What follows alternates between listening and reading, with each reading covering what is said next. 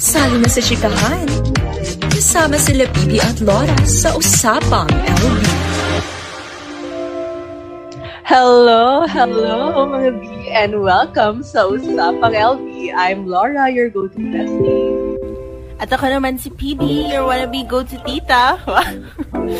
Naman ang inyong resident social butterfly na si Dats. At kasama po natin ngayon ang ating special guest, ang quirky baby girl ng QC na si Noreen. Hi, Noreen! Hello po! Welcome! Ayan. So, you know, ngayon ay Hell Week na ng ating mga estudyante at face-to-face setup pa ito, di marami ng mga tao na nasa library para magpa-aircon. So, hindi magpa-aircon, syempre para mag-aral at saka gumamit din ng wifi. So, dahil dyan, meron po kaming question para sa inyo. So, when was the last time that you went to the library to actually read? Ayan, when was the last time you went to the library to actually read? So, ako, yung last time na pumunta ako sa library para magbasa actually, ay hindi na sa college kasi yung ginagawa ko sa UP Live, usually nagwa-wifi lang ako, ganyan. Tapos yung binabasa ko nasa internet, hindi na yung mga physical books. But the last time I went was the City Library ko when I was in high school, researching about my hometown, which was Butuan City. Pero wala akong masyadong nahanap kasi medyo outdated yung mga information. Tsaka nakita mo talaga yung mga alikabok na nag-accumulate sa mga libro. No? So alata mong matagal na silang hindi binabasa.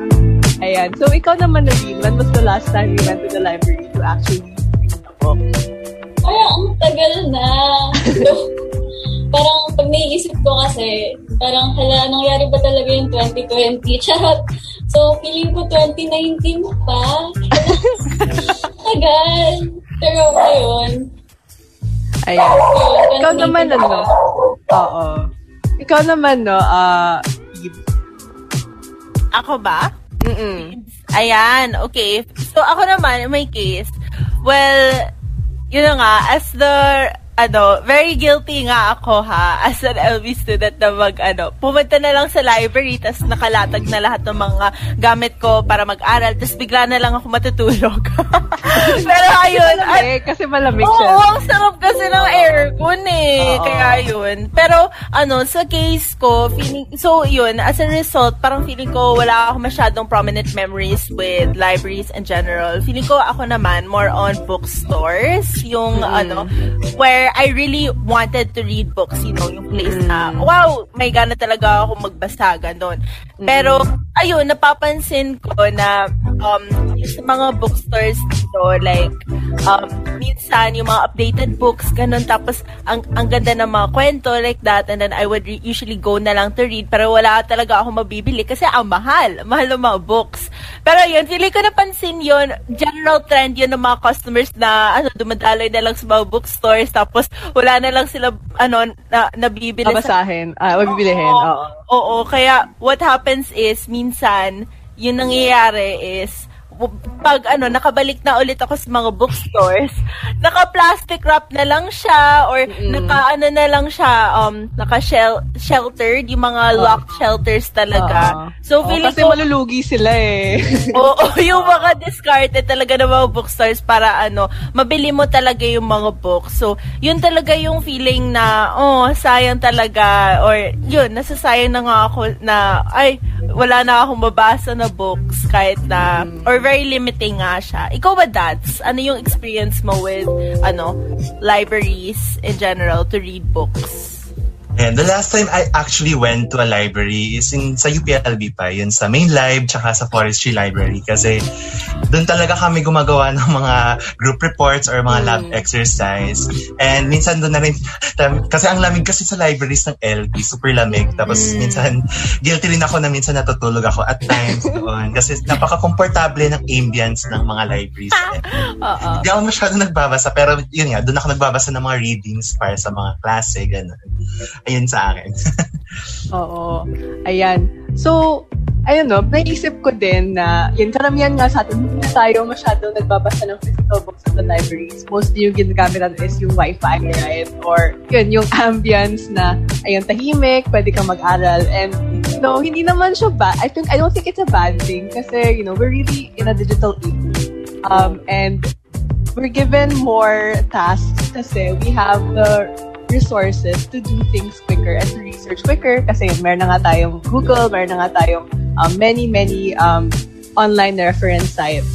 Pero there's this feeling din sa ating mga current na resources na parang may limitations. Parang there's something missing in our current information resources. So, ayun, ano bang mga experience nyo dun? Ano bang mga dati nyo pinagkukunan ng references na feeling nyo ay hindi na siya swak sa mga kailangan nyo? Ikaw, Peeves. Oh, ako, Char. Wow, great advice pala to.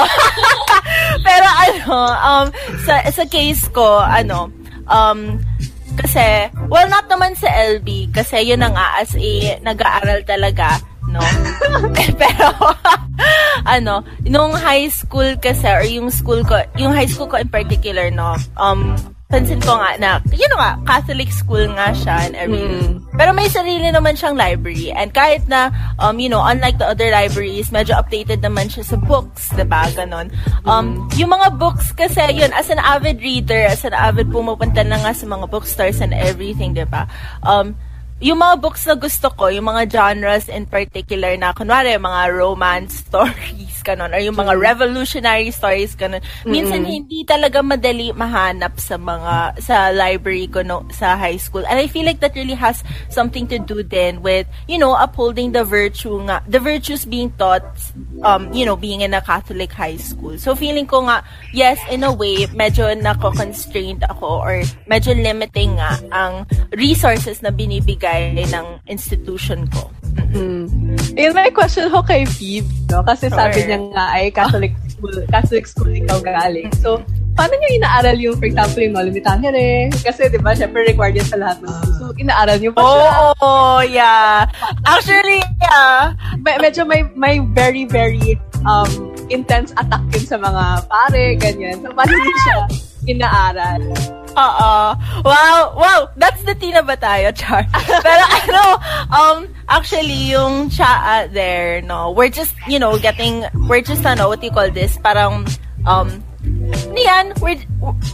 don't know how to say it, pero, yun, yung sa Noli Me Tangere nga, yung mga books na, Noli Me Tangere, El Fili, Florante at Laura, siya, in my case, personally, iisa lang yung publication ng mga textbooks and iisa lang parang yung publication lang na Pluma 6, Pluma 7, Pluma 8, Pluma 9. So, nag-ano siya, same book siya, pero natutweak siya based on your grade level. So, kung makikita mo talaga, parang may monopoly ng publication para so, it's really not the original copy. More, rather, it's the rewritten version, like a reword or a rough translation. Parang abridged version na siya. Yeah. So, we're just getting in the, shallow waters nga. Ayan yung term, shallow water. Kaya, ganun ako ng ganun kanina, shallow waters lang, that's the tea. Pero, ayun, feeling ko talaga, it also has something to do then with the fact na,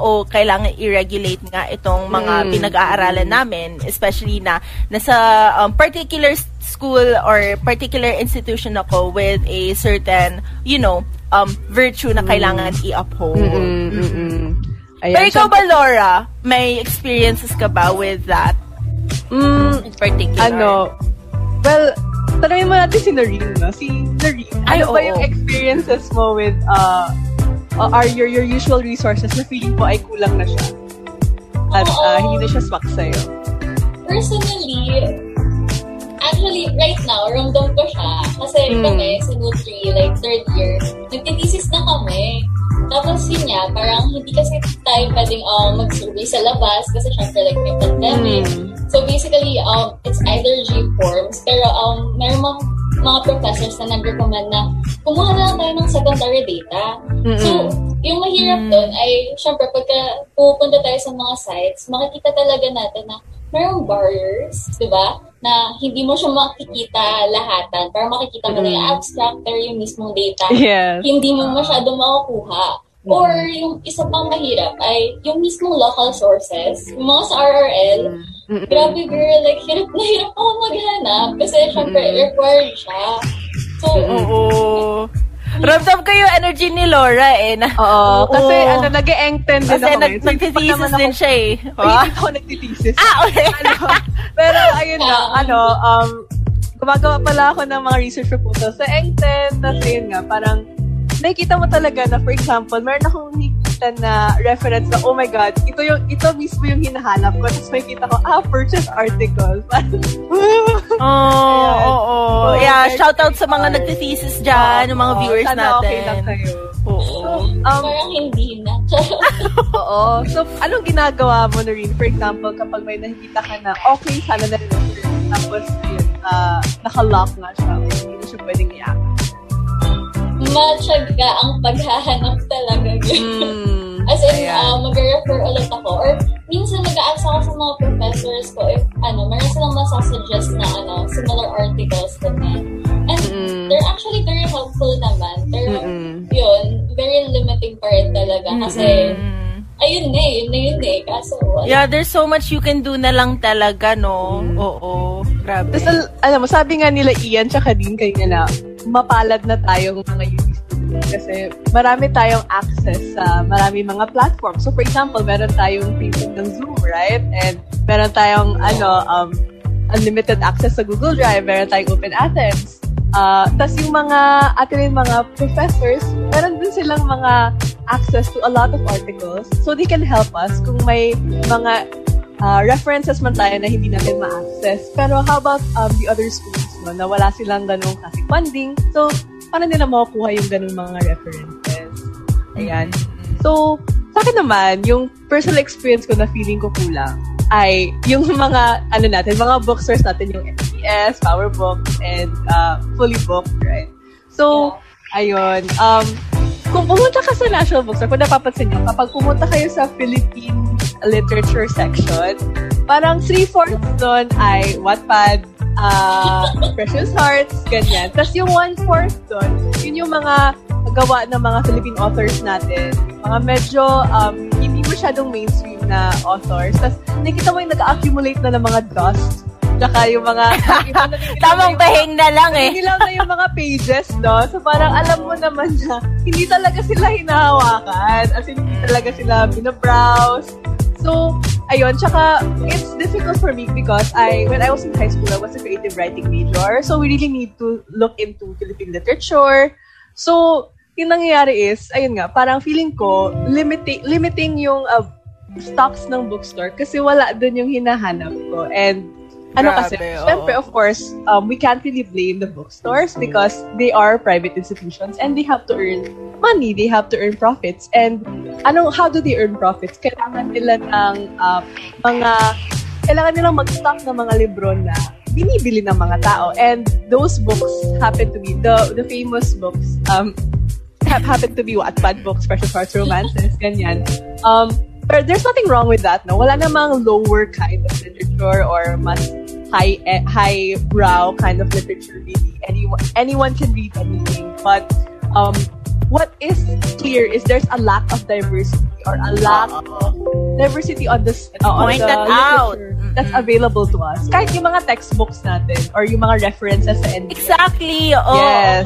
Especially, yeah, that's actually in parallel nga sa experience ko, with having isa lang na publication, yung mga textbooks ko, very unified na lang. Wala masyadong, ibang publications na nagpa-publish nga ng publications na nagpa-publish. Pero ayun, gets nyo naman yung point na wala masyadong, references with regards to my textbooks, diba?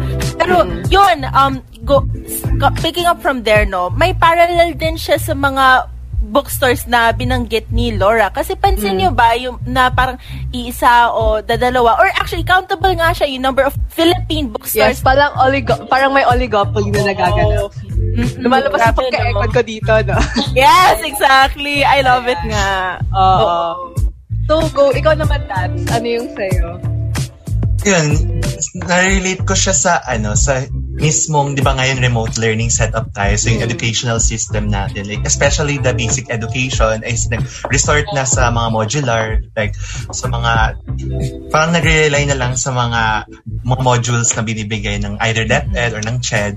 Pero kung tutuusin, napapansin natin, like, di ba, nakikita natin na minsan mali-mali yung mga binibigay, yung mga nakita natin sa SOCMED, may mga mali doon sa mga modules, tapos, and we cannot really blame actually the teachers kasi alam naman natin na overwork sila and may tendencies na ayun nagkakamali sa mga Pero isang factor din is yung censorship in institutions. Like yung sinabi ni PB kanina, like yung sa No Limit Tangere, like yung mga ganong, like kung totoo di ba, parang yung sa di natin masyado na grasp yung tunay na relevance ng mga ganitong libro. Kasi superficial lang ang mga pinapabasa at pinapaturo sa atin, like yung summarized version lang ng mga LT. Yes! And we really do not know the real reason kung bakit nga sinulat ni Rizal yun, because that time was really oppressive since the Spaniards were really abusing the Filipinos. Pero yun nga, bakit like isang example din dyan yung martial law, yung pagtuturo sa martial law sa history, mga history. Oh my gosh! Ang topic din yung martial, like ang alam lang natin sa martial law is yung tinuturo yung mga yung San Juanico Bridge, yung mga CCP complex, yung mga more on infrastructures, mga accomplishments kuno, pero we do not hindi na tinuturo sa mga history books natin nung high school or elementary, yung mga atrocities, yung mga human rights violations.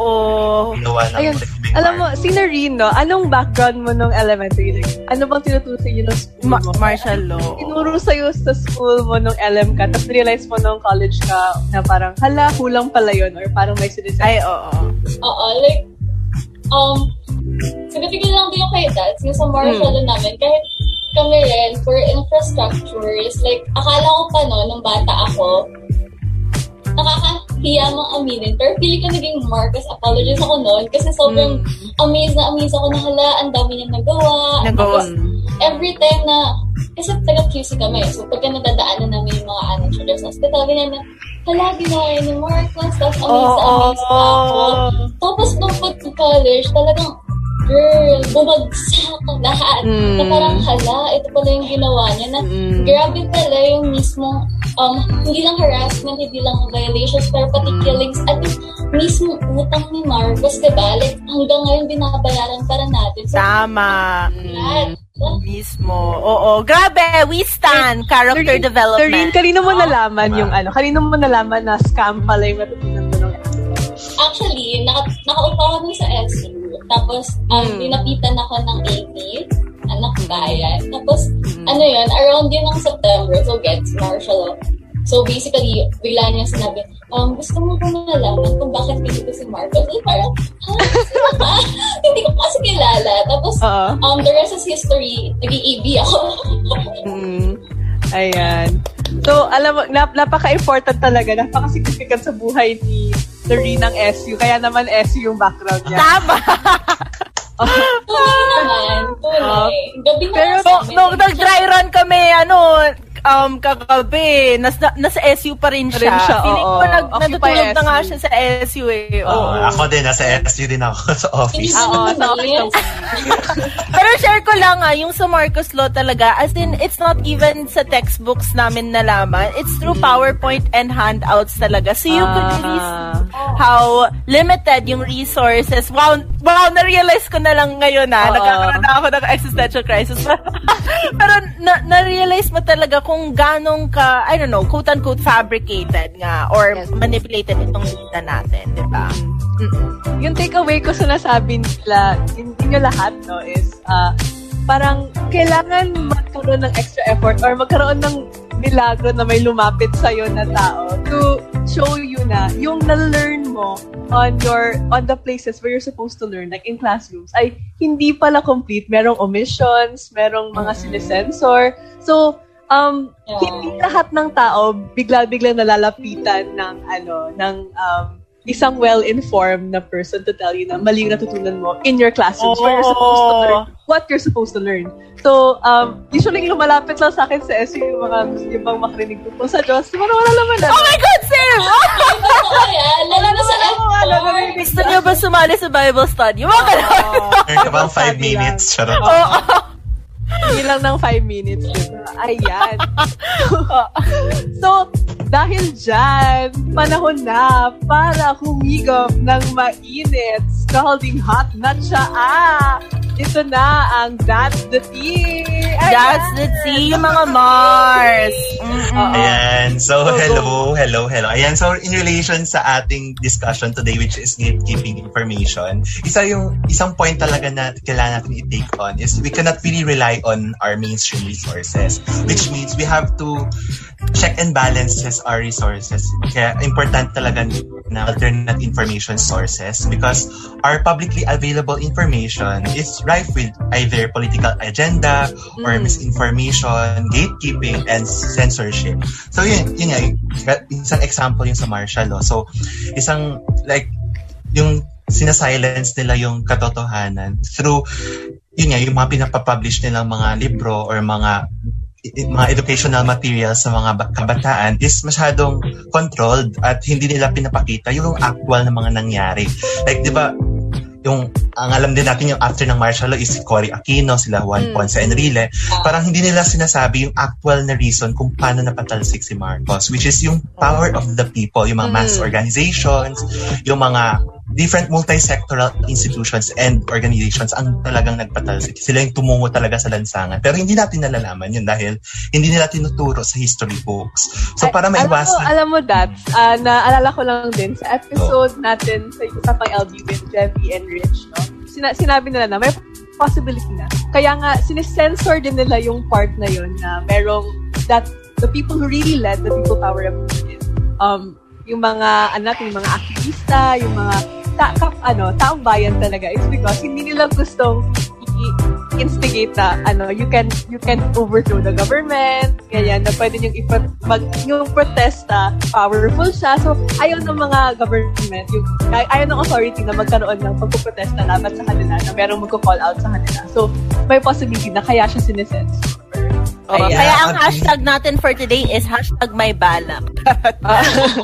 Tsaka dagdag ko lang din, no? Para, kasi yun nga, magandang point yung sinabi ni Laura na they want to silence dissent and yun nga, kasi takot yung mismong gobyerno or yung administration na mamulat yung mga tao sa existing na rotten system na yun nga, matagal na talagang neoliberal ang education system, capitalist in orientation ng ating economy na maraming talagang naghihirap while the status quo remains to favor the elite or the ruling class. So, yun nga, para maiwasan ng state propaganda na ini-infiltrate ang basic education and higher education curriculums to either revise history or propagate misinformation, yun nga, the importance of alternative resources like itong mga community libraries and since dinideprive ng actual system yung people to go to alternative sources, parang tayo na mismo yung mag-initiate itong community-led community libraries. So, ayan. So, ayun nga, Noreen, ano ba yung community library? Anong pinagkakaiba niya sa public library? Kasi syempre baka yung mga tao na bagong rinig pa lang sa community library. Ano yun? Public library na din naman. So, ano yun? Actually, na-instigate na community library is usually online siya. Tapos, for me, super ganda niya. Kasi, hindi lang dun sa mismo nasabi nyo. Pero, sa community library kasi, it's actually going out on researches nagkikater ng specific community needs. At the same time, mas maganda kasi yun kasi mas nadademocratize yung mismong public access natin. Kasi, di ba, meron tayong mga difficult problems na na-encounter, like different barriers na na-encounter dito sa mismong internet lang. So basically, itong community library na to, it actually gives us opportunities to find or explore new ideas. Not only that, pero yun nga, meron din silang specific and pwede sila like for the minority and everything. So it actually caters wide range of population with particular needs. And yung kakaiba talaga niya sa public library ay itong community library ay natatawag siya actually na People's University. Wow! People's University!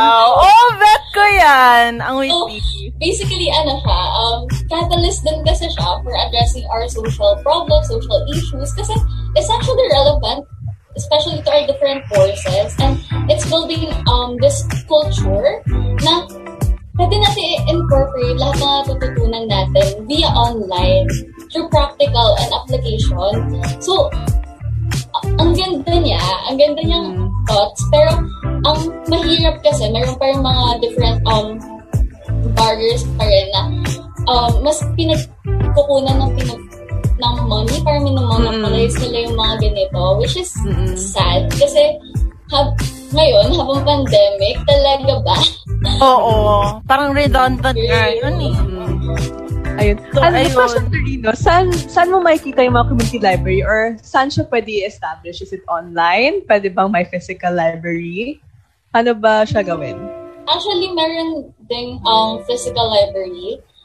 Ang problema ngayon, yung mga community library natin, kahit public man yan or community, ay syempre, there's limited access lang.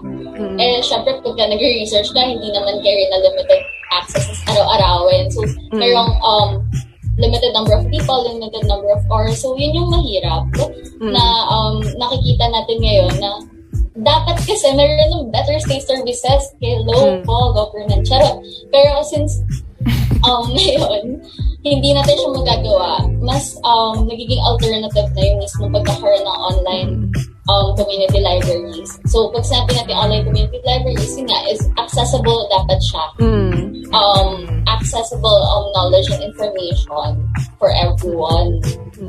Wow.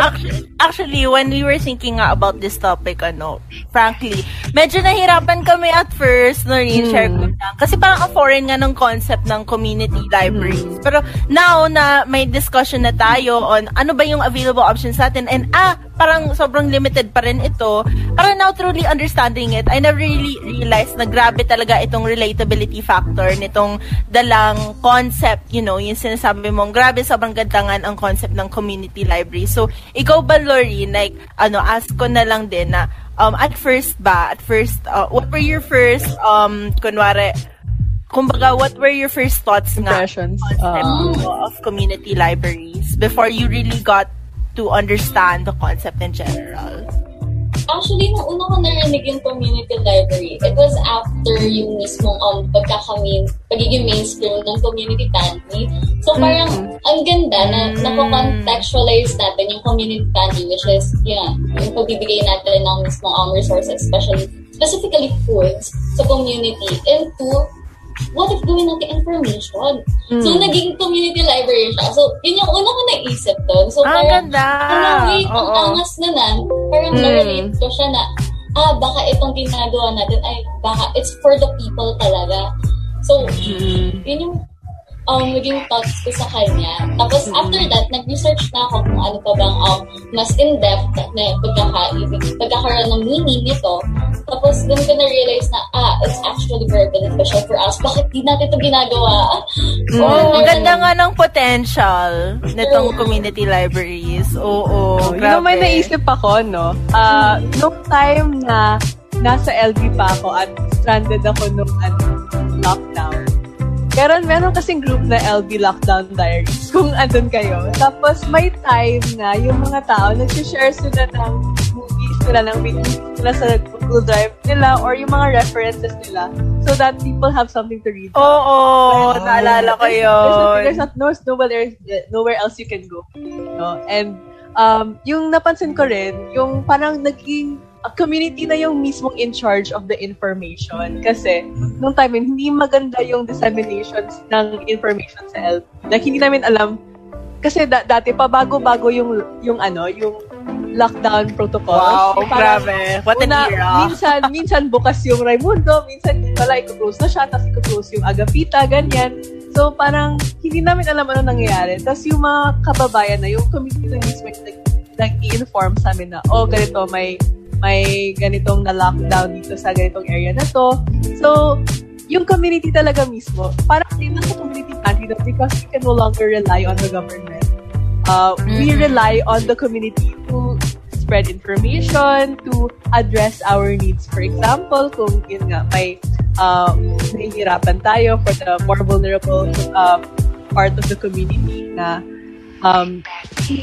disadvantage during the pandemic. So, ganda ng discussion. Tayo na lang talaga magtutulungan. Oo, tama. Yes.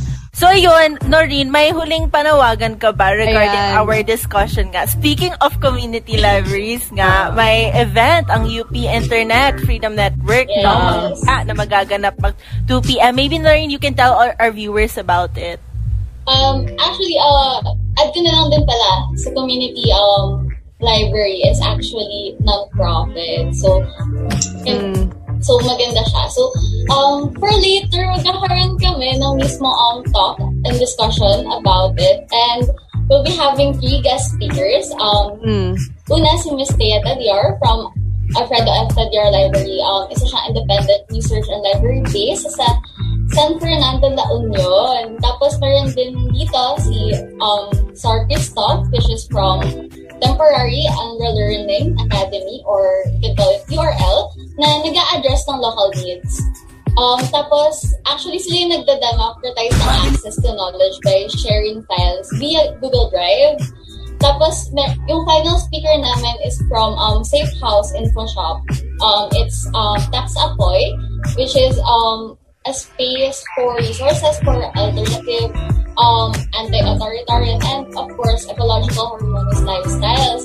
Pero hindi pa doon matatapos yun. Kasi meron din kaming reactors. So, pupunta dito si Ms. Nicole Takubay na mag-represent ng UP LISA, or if you know it, it's University of the Philippines Library and Information Science Students Association. Grabe, ang haba. Charot. So, platform siya outside traditional library institutions. And last but not the least, I see Ms. Naomi Bejerin, which is from Panday Sining, a national performing group of artists aiming to create art as medium for progressive expressions of national democracy. So, talagang open discussion nga to kasi may reactors pa. Ang ganda ng format, no? And itong usapang LB episode na ito, kasi bilang moderator itong si Noreen sa event mamayang 5 p.m., hindi 2 p.m. pala, 5 p.m., na ay para na itong warm up. Wow! Warm up discussion sa bonggang open discussion. Pulutan, ganyan. Pulutan. Chaser. Oo, ikaw ay party. Oo, tama. Ay, share ko lang dito yung isang comment ni Mac, no, na SU daw ang number 1 community library. Sabi niya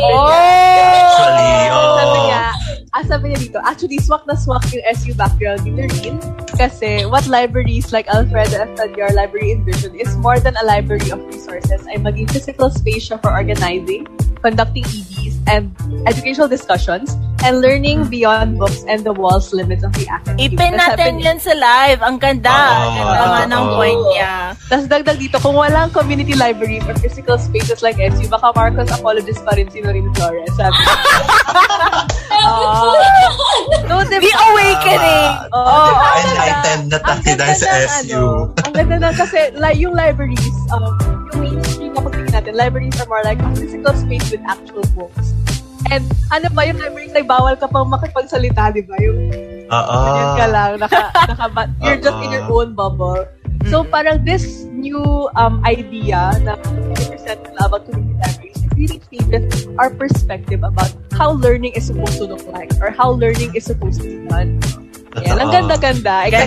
Ganda ng potential. Last manifestation ko lang din, no? Like, kasi yung SU kasi, sobrang ganda ng kanyang avenue to pursue genuine academic freedom kasi doon talaga nag-collaborate yung mga tao ng mga ideas, nagko-conduct na ng mga educational discussions, tsaka sobrang safe space talaga ng SU for genuine academic freedom. Ayan.